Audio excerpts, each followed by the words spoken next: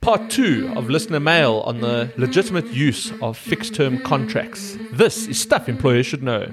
Welcome to Stuff Employers Should Know, proudly brought to you by LabourNet, management's ultimate HR solution. Hey, and welcome to part 2 of the listener mail edition.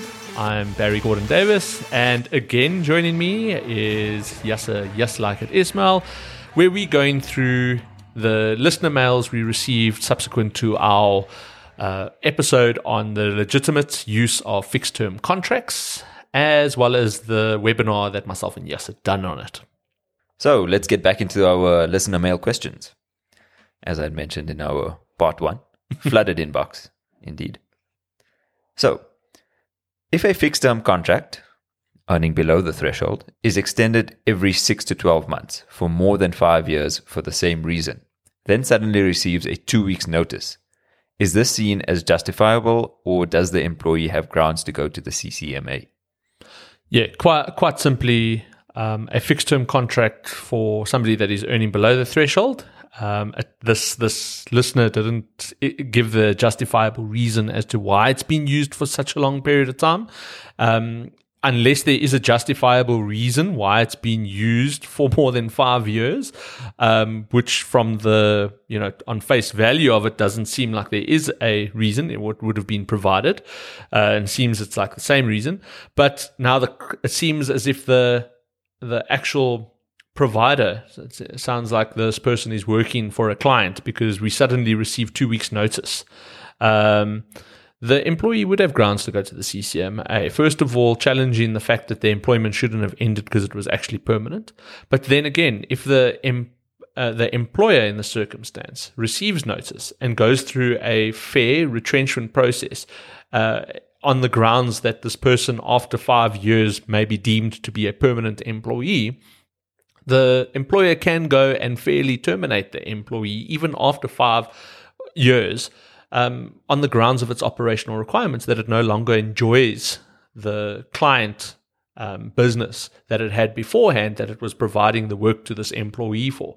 So at the end of the day, as long as the employer has actually gone and applied a fair process and procedure to ending this employment relationship, as I said, an employee can go to the CCMA. No, we can't take away their right to do that, but the employer would have a justifiable or a fair reason for terminating and can demonstrate that, they will then find themselves okay at the CCMA. However, if it was a hand grenade clause that said that the moment the client's work ends, your employment ends, the employee could quite easily show that there was a termination and there was no fair procedure or substance to it being followed. Okay, so make sure you follow procedure.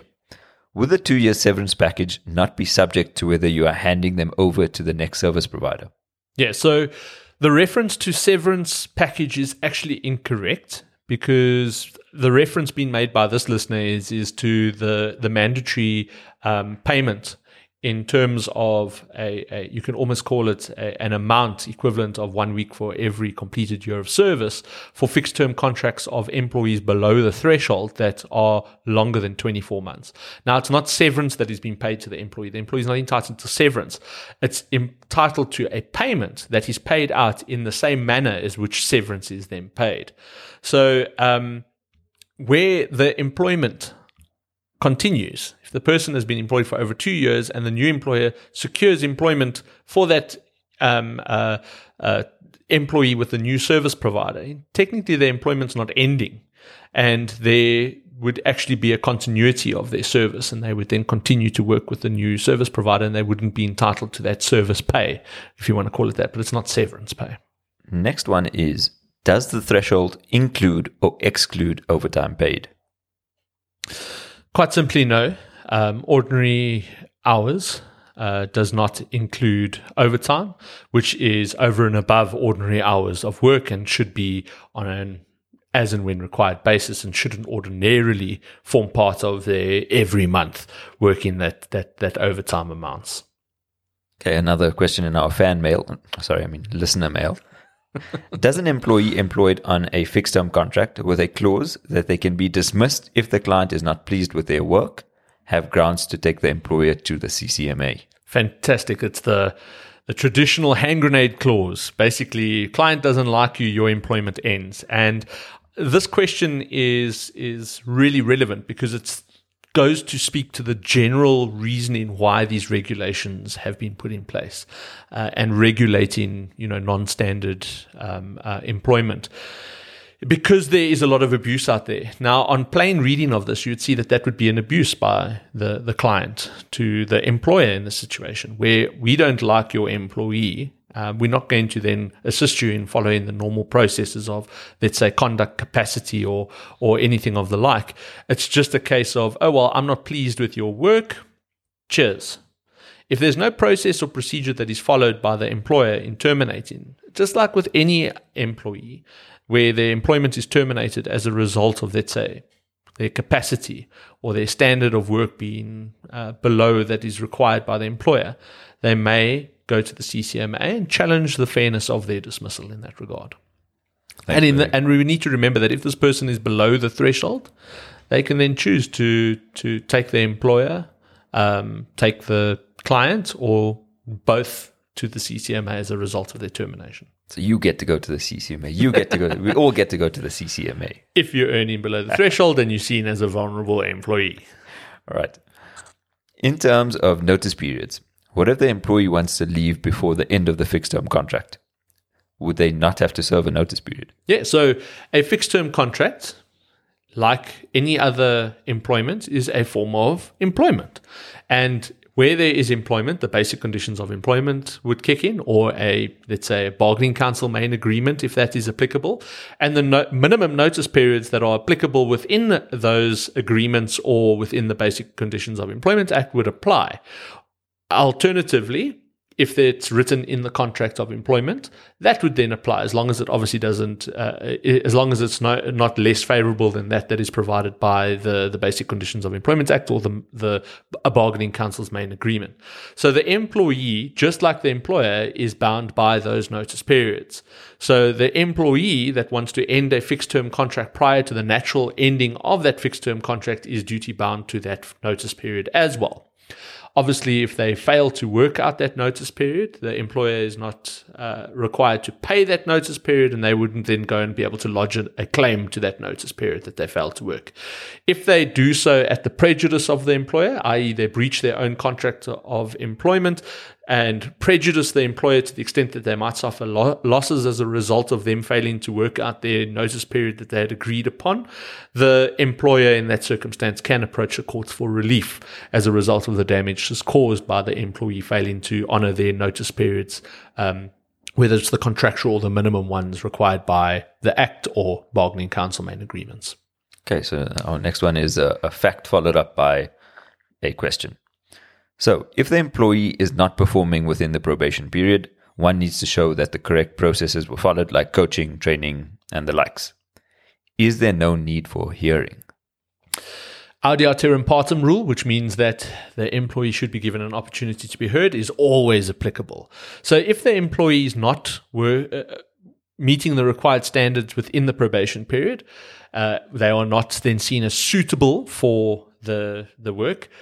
We can't use a fixed term contract if there's a context of a fixed term contract. A lot of people think that a fixed term or probation in a permanent employment relationship is even tantamount to a fixed term contract.